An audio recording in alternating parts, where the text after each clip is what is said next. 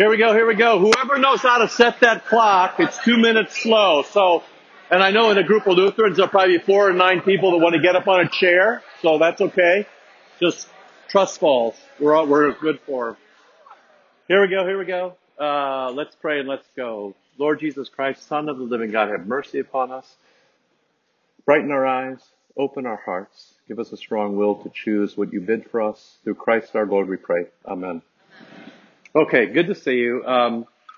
You were so polite you didn't ask last week about the earbuds. But here's the thing. St. John is under demonic attack. Here's how I know. This is a true story. 2 weeks ago I came to print my sermon. The printer wouldn't work. Then we decided to record things, but the recorder and the cables are all stolen.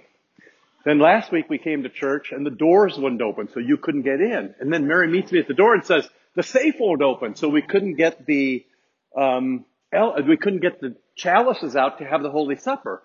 Then we got it all fixed up, but then it worked for 2 days. But you know what? An hour before the Wednesday service, the doors wouldn't open again. And then, I don't know if it was Wednesday or Thursday, the soundboard blew up. So every possible way that we communicate, recording, right, talking, opening the door, coming in, everything has gone wrong in the past. So, we got to record into an iPhone now a little bit until we get this all repaired. And of course, John Crow, he's been away at graduation and stuff like that. So we've been kind of on our own, but it is kind of weird, like going up against the safe, trying to figure out, you can't get it open and you're trying to figure out how to get it open and all the stuff you need. The gospel book, all the chalices, everything is inside locked up. So it's been an interesting couple of weeks. What else could go wrong? I don't know. There's the thing about evil, and you should know this in your own lives. Evil is always, evil is it's like fireworks. And then it's nothing. So when it gets the worst, you kind of go, oh, it's going to be fine. It's like planning a wedding. You kind of go, so you had a wedding just coming up and everything. But then you say, oh, I'll go to the altar anyway. It's all going to be fine. Betsy. So, what? Of course they did. It's Val. She gets to do what she wants.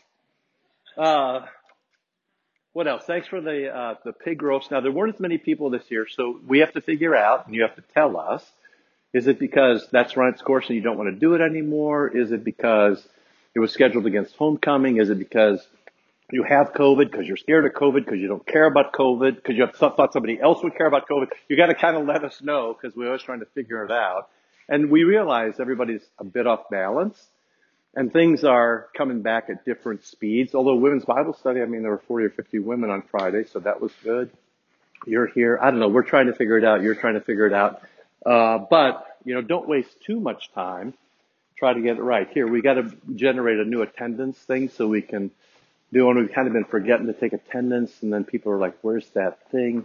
Have you ever tried to answer to Carol Toney's about why you didn't take attendance? Carol, are you here? Yeah, I don't want to be the guy answering to Carol Toney's about why there's no attendance. No, that's not me. I don't want that. So, okay. All right, questions just about anything? About anything you want to chat about? So, we're in this very weird time where we're trying to get back to normal. Each week it gets a little bit better. We had more visitors this morning and more people that I haven't seen probably in a year were back. That was really good. Bit by bit, things are getting better. And yet, I still sense, things aren't sort of where they were. Maybe they'll never be where they were again. And yet, I need to try to give you the things that will matter for you going forward. So, last week we talked about this very awkward kind of love that Jesus has for his disciples. It makes people extraordinarily uncomfortable and sometimes even flee. You shouldn't forget that, after this incident where he washes their feet, 24 hours later, they've all left him, save the Apostle John and his mother, right? So things can get a bit tense, and we know about people disappearing and then coming back, and that's good. We want you to come back. And really, the primary or the baseline form of awkward love is forgiveness. And so, I'm thinking about you because I've talked to you about forgiveness, every Sunday since I've been here all these years. And yet I feel like we need to talk about it again because each time it's different. I had this song lyric running through my head this morning from Gregory Alan Isaacoff. If it weren't for second chances, we'd all be alone. And that was interesting because then I kicked it up when I got to the office just to listen to it. And what was so interesting is that, and this is hopeful, there are dozens of songs named Second Chances. It's so interesting. And precisely we're at a point in our nation and perhaps in our relationships, hopefully not in the church, although I've seen it in the church, where nobody gets a second chance. We are done with you. Now, what's interesting is as more and more people are erased, when it happens to you, you sort of go, hold on, right? I thought there was a second chance. At some point that will tip because everybody's just waiting to be found out, right? Everybody's just waiting to be found out. And at some point it's going to be you, and at some point it's going to be me. And if we hold everybody to the unrealistic standard of the world is perfect, or theologically, the world is holy, we come to the baseline thing that we all knew all the time, that God is holy and we are not. And of course, forgiveness is so interesting. Now, there was a brief flurry about 12 weeks ago, where for about 2 months, forgiveness was in the headlines as a weakness. And it was interesting to see things. It's so interesting to watch right now, to see things that are far on the edges come out as headlines, and then you watch to see whether they disappear or not. But forgiveness had its moment about 3 months ago, and for about 2 months, there was a strong notion of forgiveness being a form of weakness and depression, which is just so interesting. So we can either react to that and say, they're at it again, or more helpfully we could say, hey, evil has a big moment and then it blows up. Or we could listen and we could say, nobody can survive this. So fill in the blank. You all read the news and I'm not going to do it for you, but just fill in the blank of the famous people who got blown up in the last week on both sides. It's delicious in some ways because it is pure law. And of course, what do I want? I want justice for everybody else. But for me, I want mercy. So, we're at a time where the church has this possibility to reassert itself as a place of mercy. Now, here's the problem. The church has done, maybe okay, but even in our own church body, people have been pretty rough with each other over the past year or so, I read about a pastor who was, kicked out of his congregation for wearing a mask while he celebrated. Now, I'm not going to make any judgment about that. I'm just saying that the punishment doesn't fit the crime, right? So, that's not how Christians act. Christians sort of kind of figure it out together, and there's a weaker brother. And it's not clear if the congregation was the weaker brother. He was the weaker brother. But, you talk about things and you work things out and you figure out what's true and you forgive what went wrong and you move on. And that is what's been lost. Now, I notice a little of it here, but not too much. People have been pretty good about catching themselves, and that's good. Really good. I shouldn't underestimate that. That's been really good. But what I want to suggest to you is, everybody's nervous about giving into the greater climate of the church losing its place, and we don't know what we're going to do and how will we survive. There was the great quote in the bulletin today from J.K. Smith, who basically said, Christianity is about knowing, it's about doing. And your goal is to do just enough that somebody who doesn't believe in Jesus would be interested in give it a try. That's perfect, right? We were doing that 10 years before you wrote that book. But that's the right undercurrent, which is you're never going to talk anybody into anything because reason doesn't exist anymore, right? People aren't persuaded by reason. It doesn't have the currency that it once had. People are persuaded by force. People are persuaded by emotion. These things go bad very easily, and it's the reason things escalate and, turn into, violence and wars. So for us, We can't control the rest of the world, although we can be leaven in the loaf. We have got to figure out what matters to us, and we have got to live that out, and we've got to let the chips fall where they fall.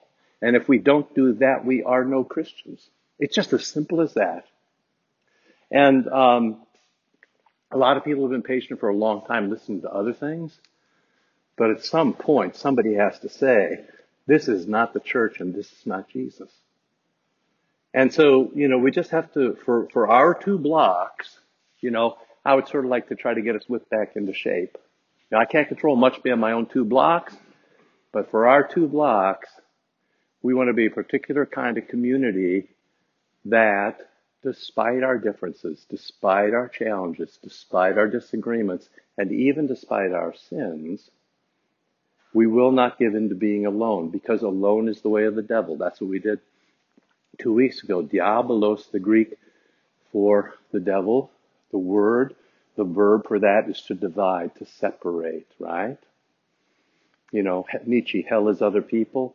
Yeah, that would mean hell is alone. There's a good chance that hell does mean being alone, right? So just kind of think that all the way through.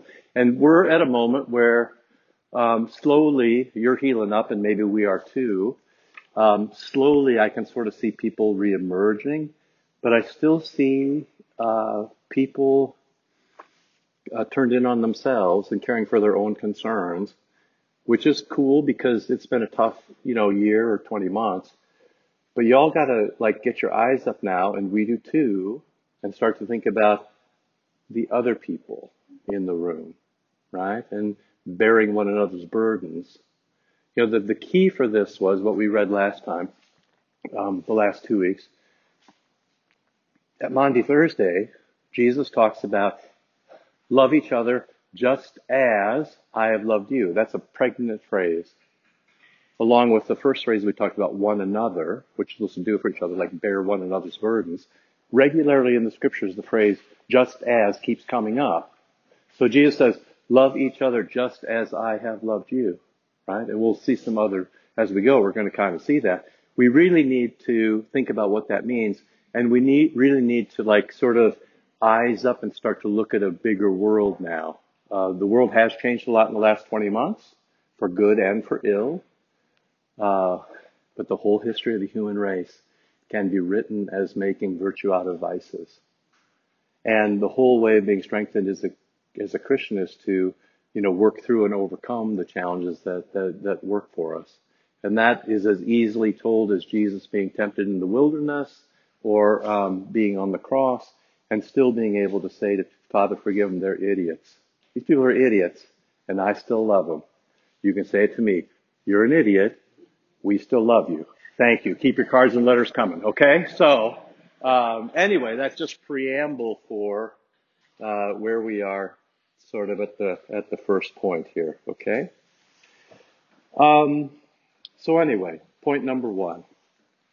We're brittle and sharp and exhausted, but maybe not as much as last week. I hope not.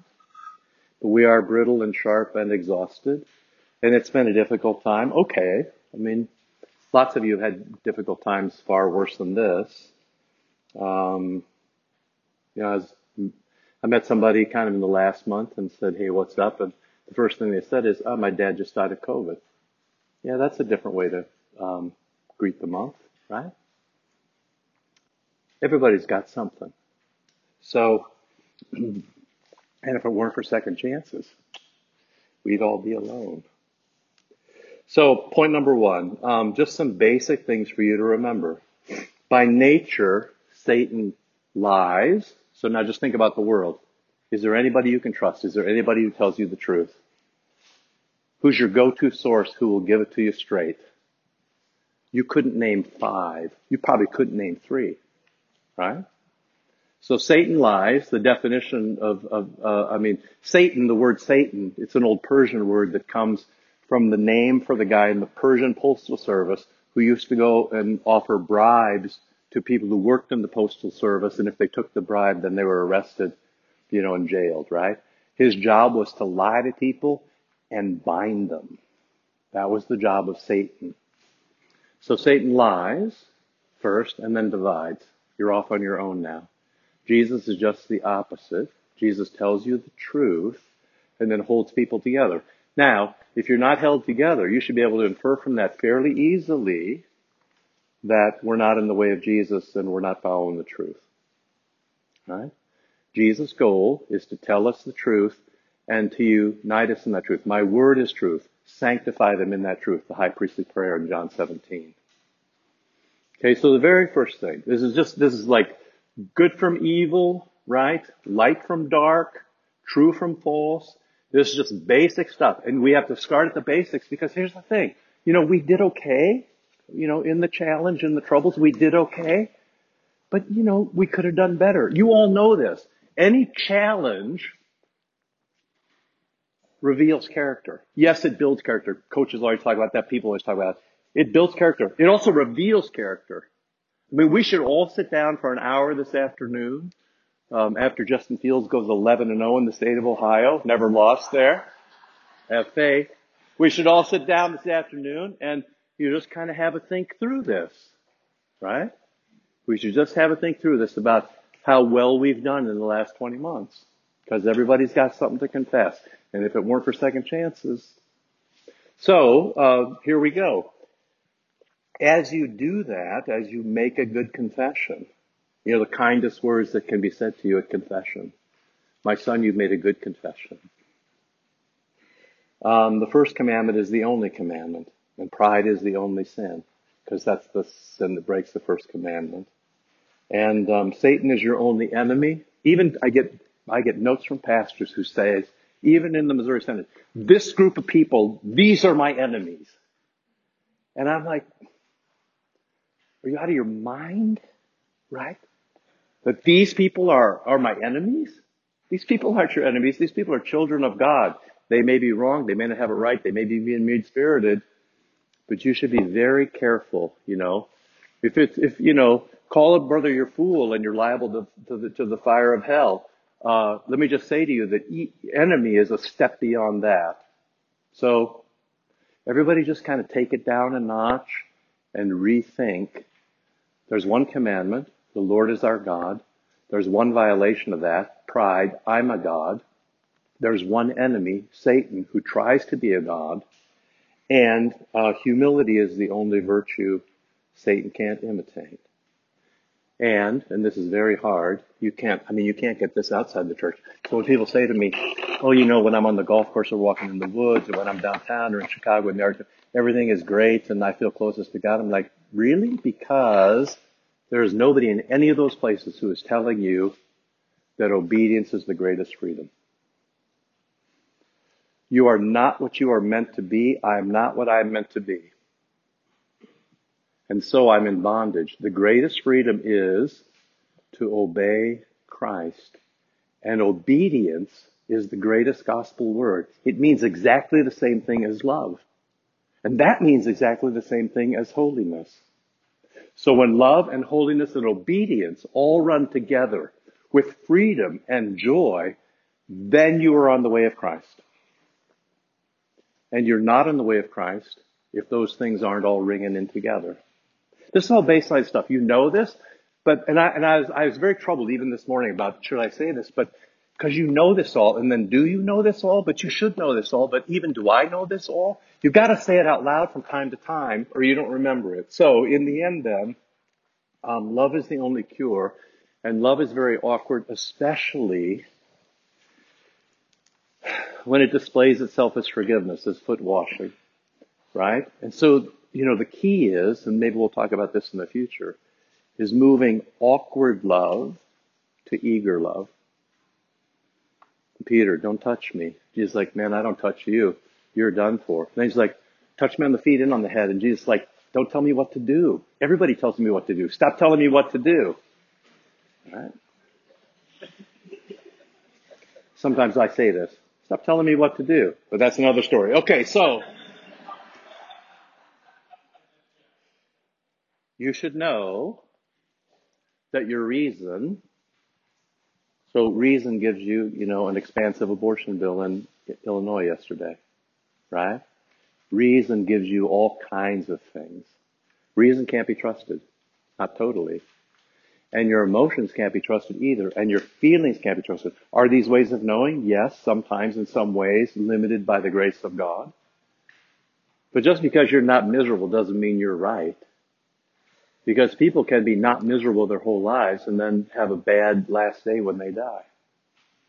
You can disguise misery with excess. You can disguise misery with riches. You can disguise misery. Jesus is all about this. There's all kinds of people disguising misery in the scriptures, right? How you feel about things.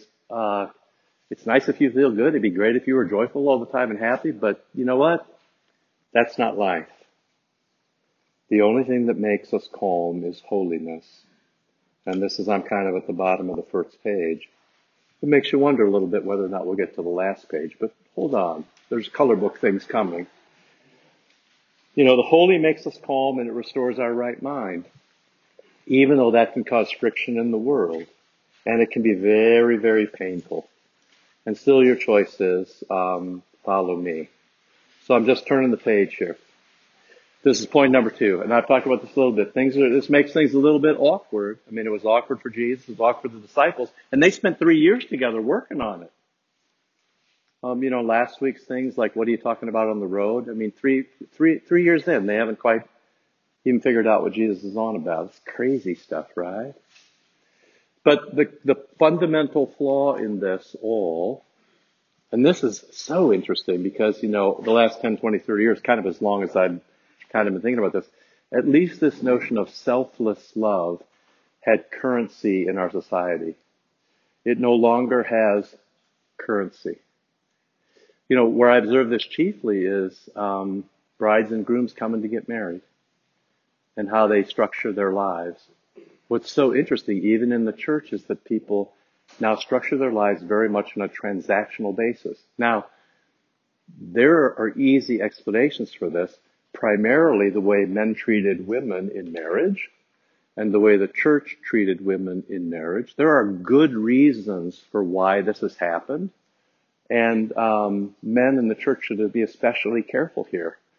On the other hand, sometimes you give up things you do not want to give up.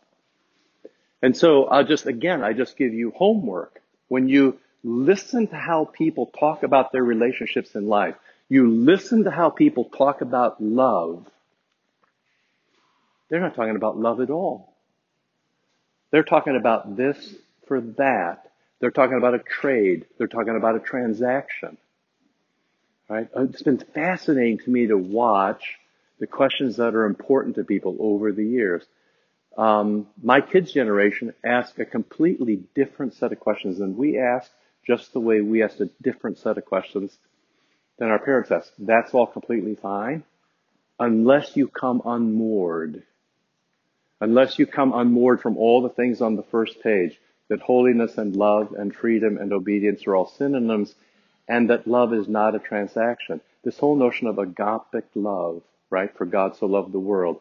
So the reason God loves you is because of God, not because of you.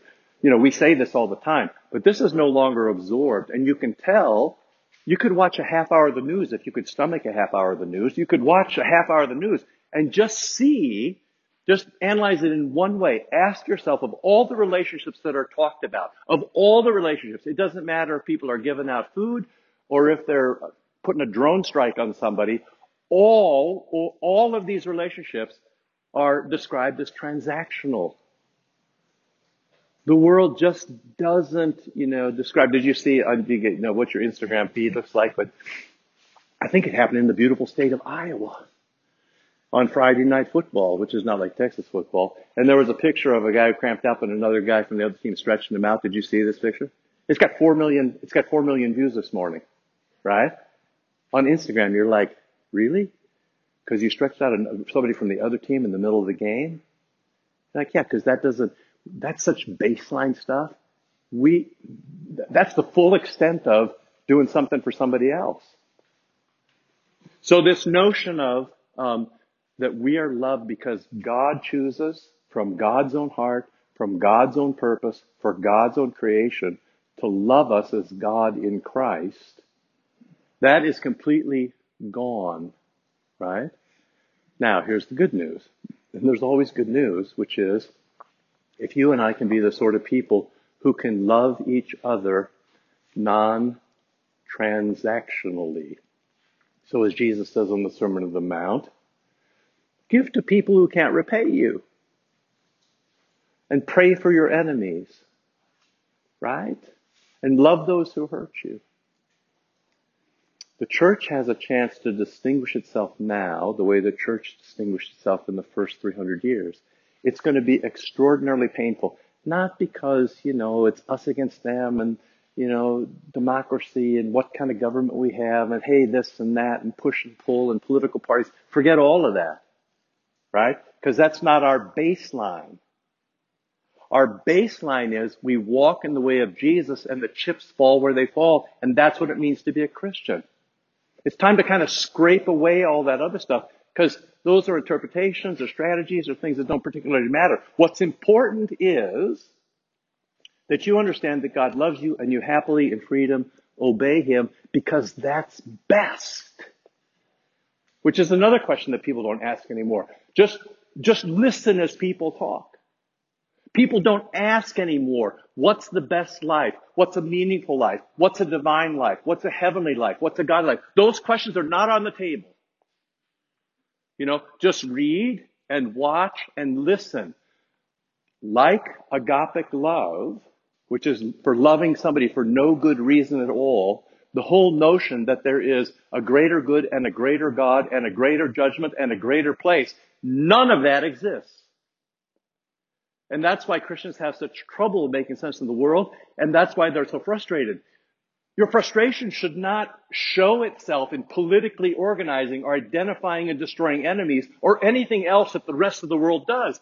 Your Christianity should show itself in love that follows in the way of Jesus, and we've only been here a couple of weeks, but looks something like foot washing and dying on a cross and resurrection and new life. And Acts 2 and Acts 5, where people saw that they were different and said, I'll have some of that. I'll join that. And in 300 years, it was the greatest force that the world had ever seen. So if you are despairing, you should not despair. And if you're taken another way, you should not take another way. And if you are in pain, you should say, well, that's nothing new.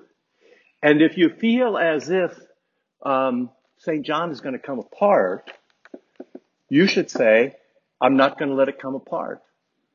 You have the possibility to live in a thing that's held up pretty well, frankly.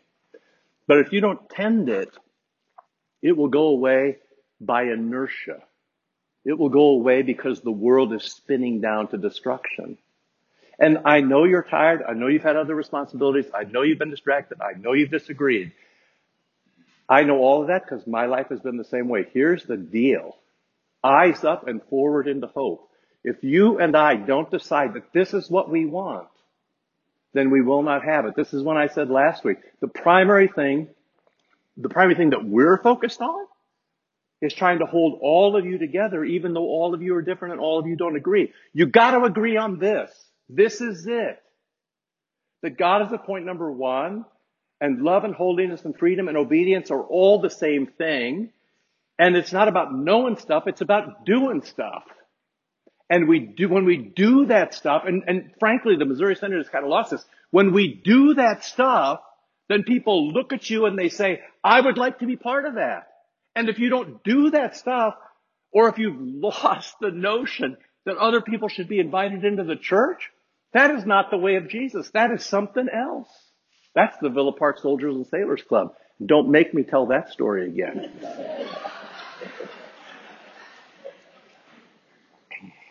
All right, so, see, now you got me all stirred up. The bottom of the first page, or at the bottom of the second page, point number 4. Since all these things are going to be dissolved, this is one of the great questions of Scripture. Since everything's going to be dissolved, since you know how the story ends, since Jesus is coming back, since this world isn't such a big thing as you think it is, since all this is going to be dissolved, from now until then, what sort of people ought we to be, right? What sort of people ought we to be? And number 5, in a sentence, we give what we've been given. We give what we got. And so, if you start to read the scriptures this way, a new command I give you, that you love one another just as I loved you. Or, you've been called by Christ who suffered, who gave you an example so you can follow in his footsteps. That's another way of saying just as. Or, be imitators of me as I am of Christ, which is another way of saying follow me, or another way of saying just as, right? So what could possibly interest people, right? In a world where there's no second chances, where everybody is thrilled, where you identify your enemies and then you destroy them. What could possibly interest people about the church? Why would anybody cross that threshold? If they cross the threshold, why would they think that you would welcome them, be kind, and actually give them a gift, that you would show them a better way, especially a way that has to do with the suffering? I mean, this is one of the greatest things I've ever read. When people are dying, I give them this, right? Whether taking a shower, jogging on the levee, eating a meal, or praying the scriptures, a vivid recollection of some sin of my past would flash through my mind. Now, here's the thing. You've all had this, and if you don't have this, you should come to confession, because I can point some out for you. Because I'm your friend, and I love you, and I'm happy to, do you this service. But mostly for you, it's the other way, which you're like, I can't believe I did that. I can't believe I said that. I can't believe I ruined my life. I can't believe the burden of this. I wonder what'll happen to me. One afternoon, I dove under the covers trying to hide from myself, and you've had that experience too, right? You just wish yourself would go away. I felt unclean, like a moral leper scarred with a sin. That same night, I read a passage from a book by Nikos Kazantzakis, Letters to Greco. An old man lies dying. He is filled with grief, remorse, and guilt because of his sinful life. At length he dies and goes naked and trembling before the Lord for judgment. That's just how it'll be. It'll be naked and trembling. And you should expect nothing else. You should expect this too. Jesus has a big bowl of sweet-smelling ointment and washed the man clean of his grime and shame. Jesus does it to you. You're naked and trembling, Jesus fixes it. You're dirty, Jesus cleanses it. You're sick, Jesus heals it. Jesus does it to you. That's the single point of the Reformation. It is the single word of the gospel, that Jesus gives you his gifts. And then Jesus says, don't bother me with that stuff anymore. Go over and play. That's the gospel, right? And for you who are visual, I give you poo. I give you this, once a year, but for goodness sakes, take it home, pin it on your wall, have a light shine on it, and then when things go badly, just click the switch on. Because this couldn't possibly not be true, right? I mean, this is we should just put this in the name of the Father, Son, and Holy Spirit. Like if I just put this in the liturgy for that. Now, if I did that, I'd be just like every other innovating Missouri Synod pastor who couldn't obey the liturgy and just does what he wants. Nevertheless, the temptation is great. So it'd be great if I said in the name of the Father, Son, and Holy Spirit, and then you said, I have been foolish and deluded. And I am a bear with no brain at all. I'd be like, yeah, confession. I've been foolish and deluded, and I'm a bear with no brain at all. Absolution. You are the best bear in all the world, said Christopher Robin. Confession, absolution. I'm horrible, you're wonderful. I'm nothing, you're something. I'm sick and dirty, and Jesus washed him up with a bowl of sweet-smelling ointment and then said, am I, said Pooh hopefully. Faith, hope, welcomes the future. Am I? Right? And then he brightened up suddenly. Justification, sanctification, confession, absolution, forgiveness, new life. Boom. I'm trying to get this in for the LCMS National Convention in a year. So far my letters have been unanswered, but I still write. I may just shoot for the LWML, but I'll talk to them. So this gift of acceptance, that God accepts you, right, that God accepts you, that's your second chance, right? And one of the hard problems I have, one of the problems I have with you all, one of the problems I have with you all, one of the problems I have with you all is that, you have these horrible things. But another problem I have with you is that you can't believe those horrible things got forgiven,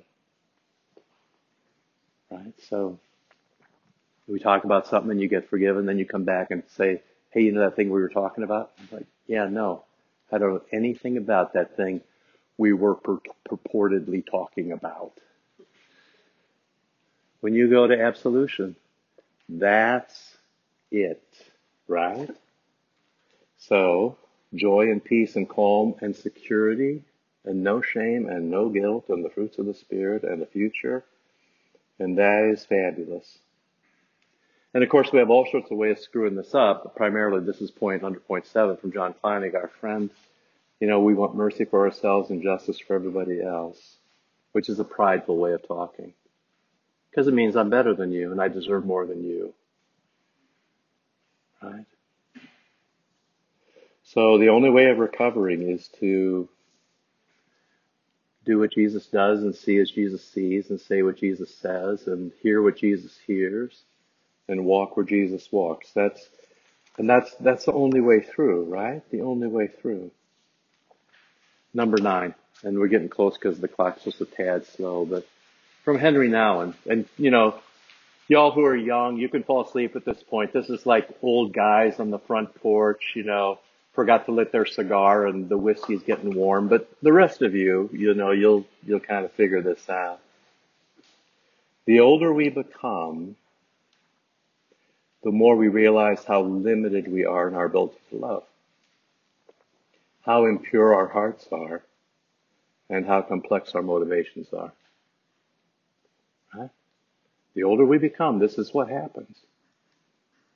And there's a real temptation to want to look inside ourselves and clean it all out. Right? You get this remorse about your life and then you want to fix it. And become people with a pure heart, unstained intentions, and an unconditional love. You do it yourself. I'll clean this up. I can fix this. Such an attempt is doomed to failure and leads us to an ever greater despair. And this is what happens. Kleinig once wrote about the loop of where our sins just come again and again inside our heads. Or he wrote about how Satan constantly accuses us. You're not that good. You're never that good. You can never be forgiven. You can never be saved. You might as well quit now. This is useless. You are horrible. The more we look into ourselves and try to figure ourselves out, the more we become entangled in our own imperfections. Indeed, we cannot save ourselves. Only Jesus can save us. That's so flippin' obvious, right? We say this every week. We cannot save ourselves. Only Jesus can save us. And yet, I don't know, that's not how most people's lives seem to me. Most people's lives seem, including my own, very different than that. This is why it's so important to remove your inner eye away from the complexity of your own broken heart. This is just Luther. Luther said, sin curves in on itself. If you look into your own heart, all you'll ever find is darkness, right? This is why it's so important to remove your own inner eye away from the complexities of your own broken heart toward the pure and broken heart of Jesus. Even if you could understand yourself, you can't fix yourself. Even if I could understand my motivations and my entanglements and my weaknesses, even if I could understand it all, I can't save myself. Looking at him, which is why you have an icon right in front of you, and the reason the pastor has a cross on the altar looking back at him, because nobody should be in that sanctuary without looking at a cross. That's the reason there's a cross on the altar. You have the icon, and I have a little cross staring back at me. Because I shouldn't be staring at me, I should be staring at Christ. You shouldn't be staring at you, you should be staring at Christ. Looking at him and his immense mercy, foot washing, dying on the cross, will give you the ability to accept your own imperfections. And really let yourself be cared for, washed up with sweet-smelling ointment, carried in the arms of Jesus like a baby, given a new way to see yourself, the sermon this morning. And let yourself really be cared for by the mercy and love of Jesus. I remember how Thomas Merton once wrote, God is mercy in mercy in mercy. This means that the more we come to know about ourselves, the more we come to know about God's mercy, which is beyond otherworldly, beyond the mercy we know. And then for all of you perfectionists in the crowd, and Wheaton is stacked high with them, letting go of the desire to be perfect lovers and allowing God to love other people through us. So giving up the notion that we can transact our business in a way that everybody is okay. Pushing that to the side and having this agapic sense of, this is how every virtue works. The virtues come from God's heart. Love, honesty, joy. The virtues all come from God's heart into us at our baptism and in the Holy Supper and in absolution. They hit our hearts, our own hearts, fill them up, and then take a 90-degree turn and hit everybody else in the room. You don't have any virtues. I don't have any virtues. You don't have any love. I don't have any love. You don't have any honesty. You don't have anything but anger. You're only evil. And yet, because God loves you, everything changed. He floods the landscape of your heart and pushes all those other things out and bestows your Holy Spirit and teaches you to forgive and relieves you from the need to fix everything and be transactional and lets you love other people with divine love, because your love is terrible and weak and broken and it favors people and it destroys other people by withholding love, right? Do I need to go on, or you want to talk about your parents now or later? Just testing.